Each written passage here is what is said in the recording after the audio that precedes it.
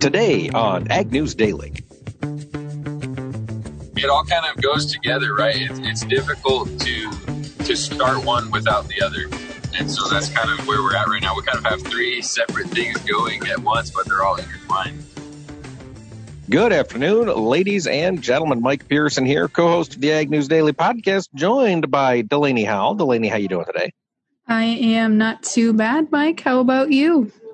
Can't complain a bit, and if I did, nobody'd care. So that's the way life goes. But Ashton, what's new with you?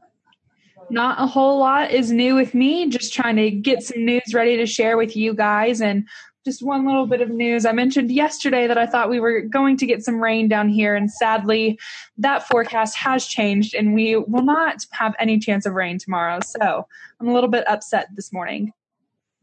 Oh, yeah. I mean, you guys could really use a drink down there.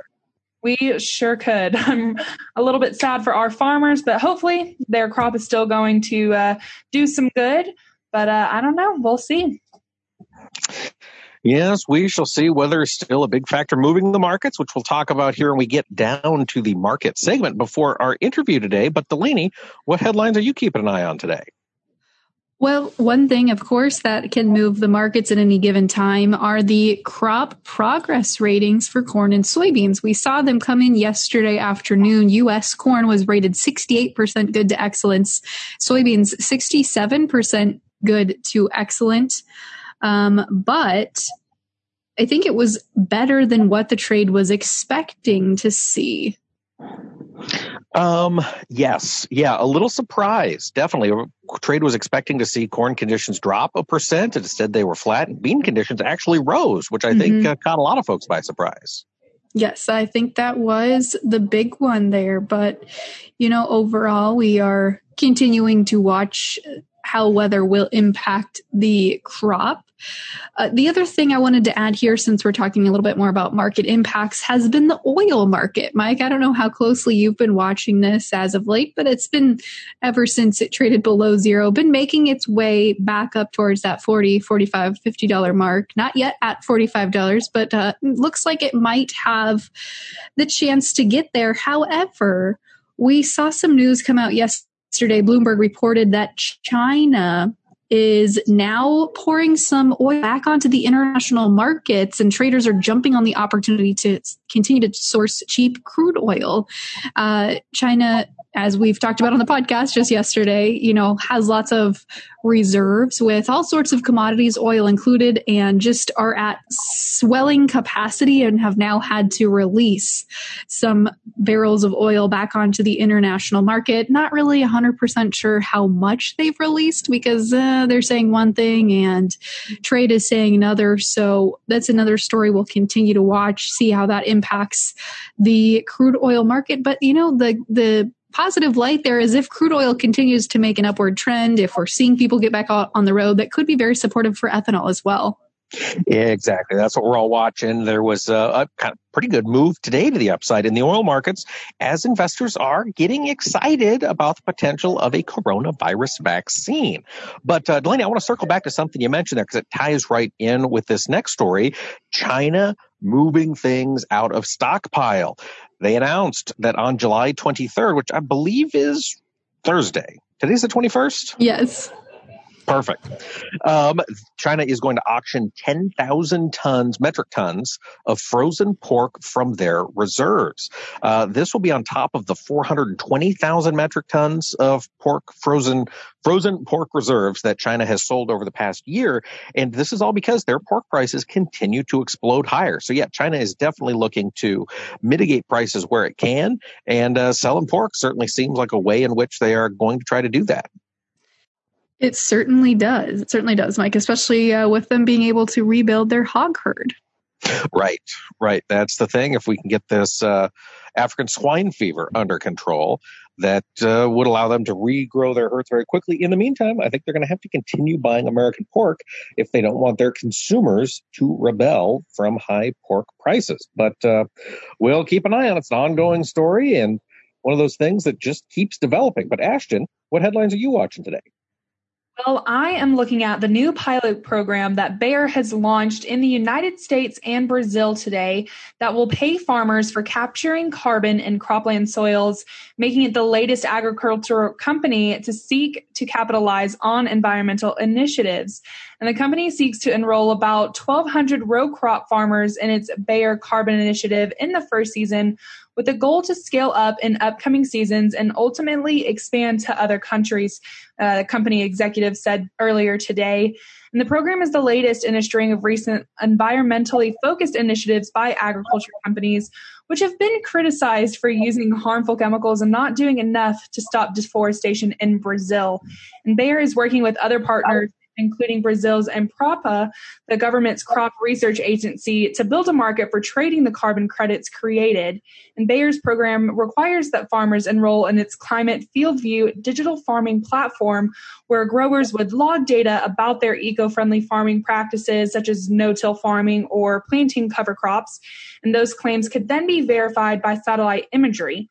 Bayer plans on compensating growers for sequestering carbon and pay them in cash or credits to buy products on its Bayer Plus Rewards platform. So I'm not entirely sure what they'll do with this carbon. Do you guys have any ideas? So my understanding, and I'm not terribly familiar with the Bayer program, but usually the way these companies try to monetize it is they then sell carbon credits to other companies. Like if you're an oil company and you want to be carbon zero, you can go to Bayer and you can say, hey, how many tons of carbon are your people sequestering? And we want to buy half of those credits to offset our production of carbon. So then the idea is globally we're at a net zero of carbon emissions because farmers are sequestering, oil companies are, anybody is spewing them into the ocean. And the idea is that can create a market. And so one of these is probably going to take off, and it'll be interesting to see which program ends up kind of controlling the market. Yeah, I've heard really good things about Indigo Ag's program. That's probably the one I hear most prevalently. But I mean, there's definitely got to be some sort of interest in it if we continue to see big name companies like this getting involved in that space. Absolutely. And yet to Indigos, we at Zaner have worked with Indigo on our cash grains portion. And so we've interacted with them on the carbon credit side of things. So we don't have anything to do with it. It's, I think, the first of its kind, and I believe it's the only one to have actually written checks to farmers. So I think that's probably a big part of why they're driving so much press. But while we're talking about Bayer, I've got a headline here that might spell more trouble for Bayer going forward. There is now a class action lawsuit against Bayer for investors in Bayer stock. Basically, the idea is if you have lost more than $100,000 in Bayer stock, you can join this class action. The lawyers are claiming that the company made false and misleading statements to the market before they bought Monsanto. They're saying Bayer failed to disclose that the acquisition of Monsanto would cause the company to suffer exposure from massive judgments. They're talking about the Roundup lawsuits here, and reputational damage if that Roundup lawsuit were successful. They allege that Bayer's comments were positive about the prospect of the Monsanto acquisition and that it was going to create all these benefits. And, looking at stock price, Bayer has certainly suffered. So this lawsuit has just been launched. It has not yet been certified, however. So until it gets certified, it's not really a lawsuit yet because you're not truly represented by an attorney. It's a very weird thing, but this is waiting in the wings. And, it'll be interesting to keep an eye on. More legal headaches for Bayer would be my guess. But, just a reminder, anyone can sue anyone else for anything. The question is, will it move forward? So I'll keep an eye on this lawsuit, track it, and see if it ever does actually get certified. Well, actually, I have another piece of Bayer-related news today. We saw, of course, Bayer appealed the court case in California that glyphosate, aka Roundup Ready, does not cause cancer, with the case involving the school groundskeeper, Dwayne Johnson, who was, allegedly exposed to the glyphosate-based product. Well, we saw a jury uphold that verdict against Bayer and continued to award the $289 million to Johnson with about $250 million of that in the form of punitive damages. They said that they affirmed and upheld the court's decision because Bayer, aka Monsanto, failed to properly warn consumers of the risk of using Roundup, and that Monsanto was liable under Johnson's design defect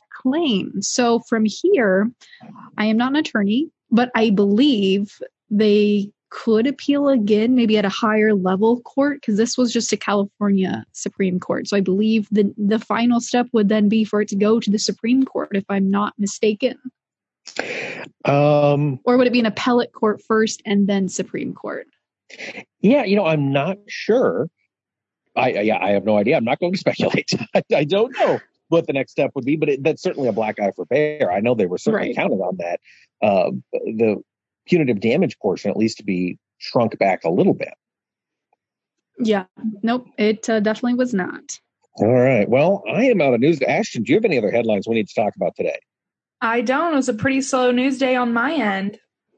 Perfect. Well, folks, keep an eye on the sky. Weather is going to be a driving factor. We're seeing weakness in corn today, pressured by two factors. The first is that, change in crop, or lack of change in crop conditions ratings that Delaney mentioned earlier, as well as rainfall spreading across the Corn Belt. Forecasts are calling for about an inch of rain in several areas that have needed it. That is putting the bulls on the run in corn. Beans also lower on the day. Wheat, however, climbing. In the corn market, September down 5.5 cents at 3.22 3/4. December down a nickel, closed the day at 3.30 3/4. In soybeans, the August was down 6.5 cents at 8.96 while November declined 7 cents to close at 8.93 even. In wheat, Chicago contract September up 5 3/4 at 5.27 3/4. December up a nickel, closed the day at 5.33 even. Looking over at livestock, we did see some pressure in live cattle today. The August contract down 42.5 cents at 101.85. October down 25 cents, closed at 106.12.5. In feeder cattle, the August was off 27.5 cents at 141.32.50. September down just 2.5 cents today to close at 142.97.5. In lean hogs, do have some green on the screen. The August contract up $1.0750 at 51.47.5. October up to 82.5 cents to finish at 50.02.5. Looking quick at the dairy market, class 3 milk today, July contract unchanged at 24.32, while the August was up 12 cents to close at 23.27. Without further ado, it is hashtag Tech Tuesday. We're talking about advances in technology in the world of cattle. Let's kick it off.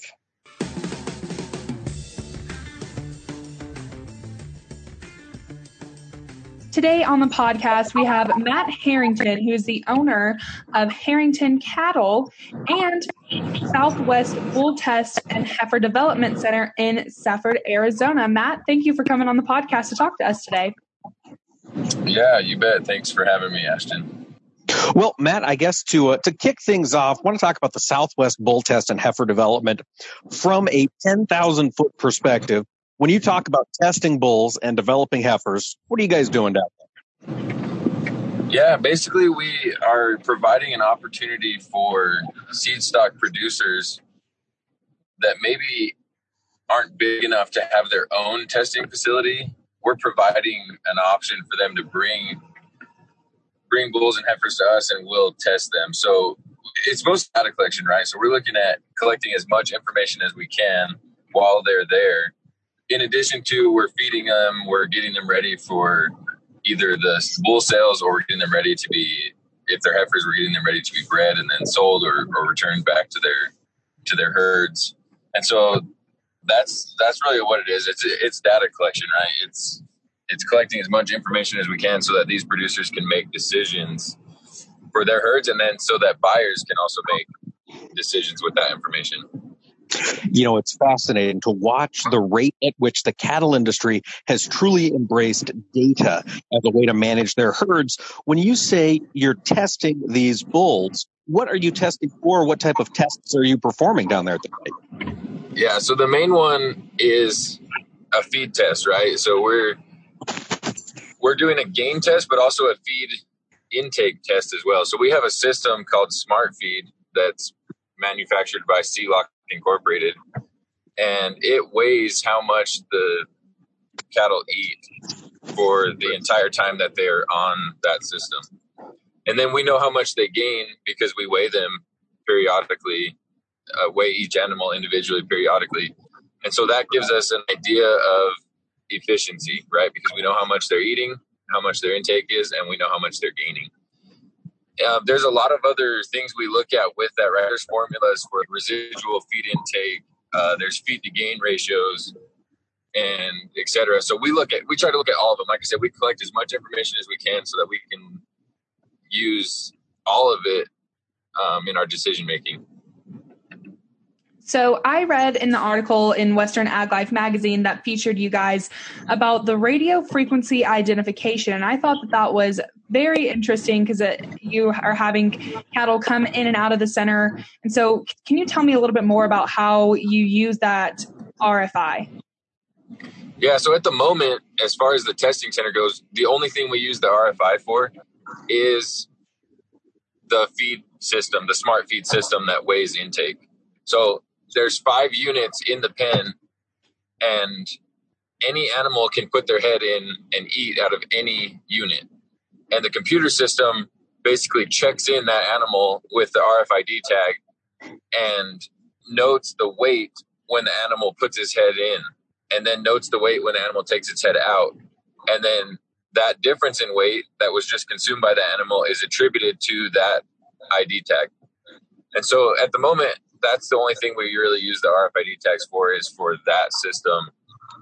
But it makes it incredibly nice so that we don't have to have animals eating out of only one bunk. They can eat out of any of them, and the system will keep track through their RFID tag.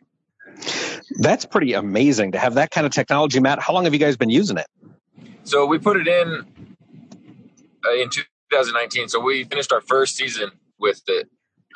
So it's pretty new for us. The technology itself has been around for quite a while, and really, it's not that new of a technology, but it's kind of new in our part of the world. And so that's kind of why it's a little bit special, I guess, where we're at, is that there just hasn't been that much of it here, even though it's not very new, but it's new to us. So, Matt, I guess when you're looking at the heifer development side of things, when I hear heifer development, I think of dairies and dairy production. Are you focused on dairies? Is this heifer development for any type of cow camp operation? What kind of work are you guys doing? Yeah, so we don't focus on dairies just because where we are located, we're not really close to very many dairies. So we focus on the beef side of things. This year we had heifers in the heifer development test, if you want to call it, where we put them on a feed efficiency test and collected all that data. We artificially inseminated them when they were done. But we look forward to developing heifers on an even larger scale, not necessarily with feed efficiency testing, but just as a place where producers can bring their heifers to us. We'll get them on a good plan of nutrition, gaining weight, get them synchronized, get them artificially inseminated, and then get them back to the ranches. That does a couple things. It frees up space for the rancher. If their heifers are gone from the ranch, then they can be utilizing their feed at the ranch for cows. And then it also intensively manages the heifers and helps get the best breed up that we can possible. So right now it's pretty small scale as far as the actual testing part with the feed efficiency testing, just because we're limited on our capacity. But we look forward to expanding and doing other types of heifer development for people on a larger scale. So now, you mentioned earlier that the Southwest Bull Test and Heifer Development Program is really just a part of what you guys have put together on their company. Can you talk to us a little bit about what else you guys have worked on? Yeah, so the Bull Test was kind of the first step we wanted to make, because genetics are such a big part of the foundation for beef production, right? And so we kind of followed it up with a marketing program. And so we have a grow yard about 25 miles from the Bull Test, where we are able to background, grow, finish cattle for our customers, basically. And so we felt like the Bull Test was a good way to start, to give people in our area greater access to bulls that have been feed tested and that have been ultrasound tested for carcass traits, and then have a program where we can market the calves out of those bulls. It kind of goes together, right? It doesn't make sense for someone to spend extra money or extra effort to get a bull with certain traits if they don't really have a market for those traits in their calves.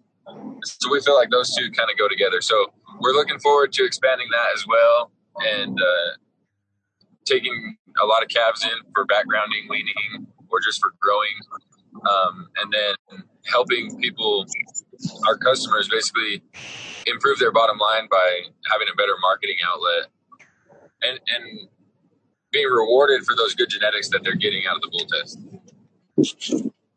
So, Matt, I know that you have high hopes, and it sounds like you are really trying to advance all this testing and really develop a good program down there. But I also want to talk to you about Cooper Star beef, which is something that, from my understanding, that you have been trying to establish in order to get an overall better reputation for Arizona. So can you tell me a little bit about that as well?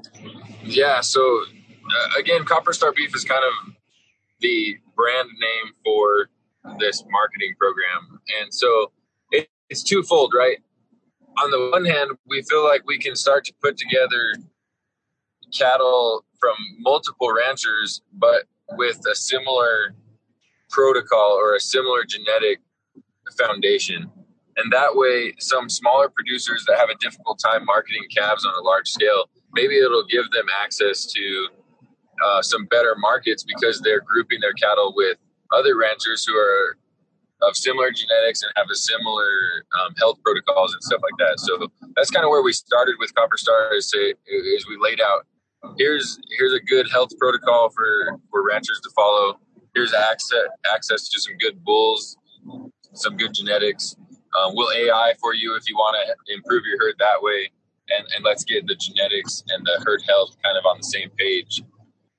And then we can start to market them together. So at the same time, simultaneously, we've started finishing out some of those cattle and then marketing them directly locally. So we have a website, copperstarbeef.com, where consumers can order a whole, a half, or a quarter beef from our website, and then we take the finished cattle from our yard that are all local cattle, and then we have them processed here locally, and then we have pickup locations throughout the state where consumers can pick them up. So it all kind of goes together, right? It's difficult to start one without the other. And so that's kind of where we're at right now. We kind of have three separate things going at once, but they're all intertwined. They are all intertwined, and that's the coolest thing, combining technology with new advancements in raising livestock, combining that with meeting consumer demand. Matt, I got to ask you, take a step back, look out to the future. 10 years from now, what is your dream? What do you want to happen in the world of cattle, particularly in Arizona? Yeah, so 10 years from now, I would like to have the bull test expanded to where we're taking in hundreds of bulls instead of 50 or 60 every year. I would like to see our yard full of cattle that are being finished, that are then going to be processed here locally and stay in Arizona. I would like to see that brand, Copper Star Beef, everywhere, in restaurants, obviously in people's freezers. And there's a lot to be done. There's a lot of problems to overcome between now and then, but that's what I would love to see. And really the whole point of that is it's a win-win for everyone, right? So ranchers can win because they can make more money on their calves and stay in business, which is extremely important. Even though a lot of times ranchers don't necessarily do what they do for the money, you got to make money to stay in business, to be able to pass that operation on to the next generation. We win because our yard is full and we're having a successful business, providing our services and marketing for people. And then the consumer wins because they're getting a high quality local product. So that's my kind of long-term vision for this whole deal. Well, Matt, this is certainly interesting stuff. I love to hear about technology and livestock operations, and I'm sure that our listeners want to continue to follow your story. So where can they find you on social media? And will you give us your website just one more time for our listeners? Yeah, so Copper Star Beef agnews.com is our website that really is targeted towards consumers being able to purchase beef products. Harrington Cattle has a page on Facebook, as well as the Southwest Bull Test and Heifer Development Center also has a Facebook page that people can follow. That's kind of more geared towards the agricultural side, right? The producer side, where we keep people updated, advertise for meetings and get-togethers and some of the products and services that we offer to cattle producers. Well, Matt, it has certainly been a joy talking to you today. And I just want to thank you one last time for coming on the podcast. No, thank you guys for having me. It was good to visit, and thank you for taking the time to hear what we're doing. We're small and we're just getting started, but we got big dreams.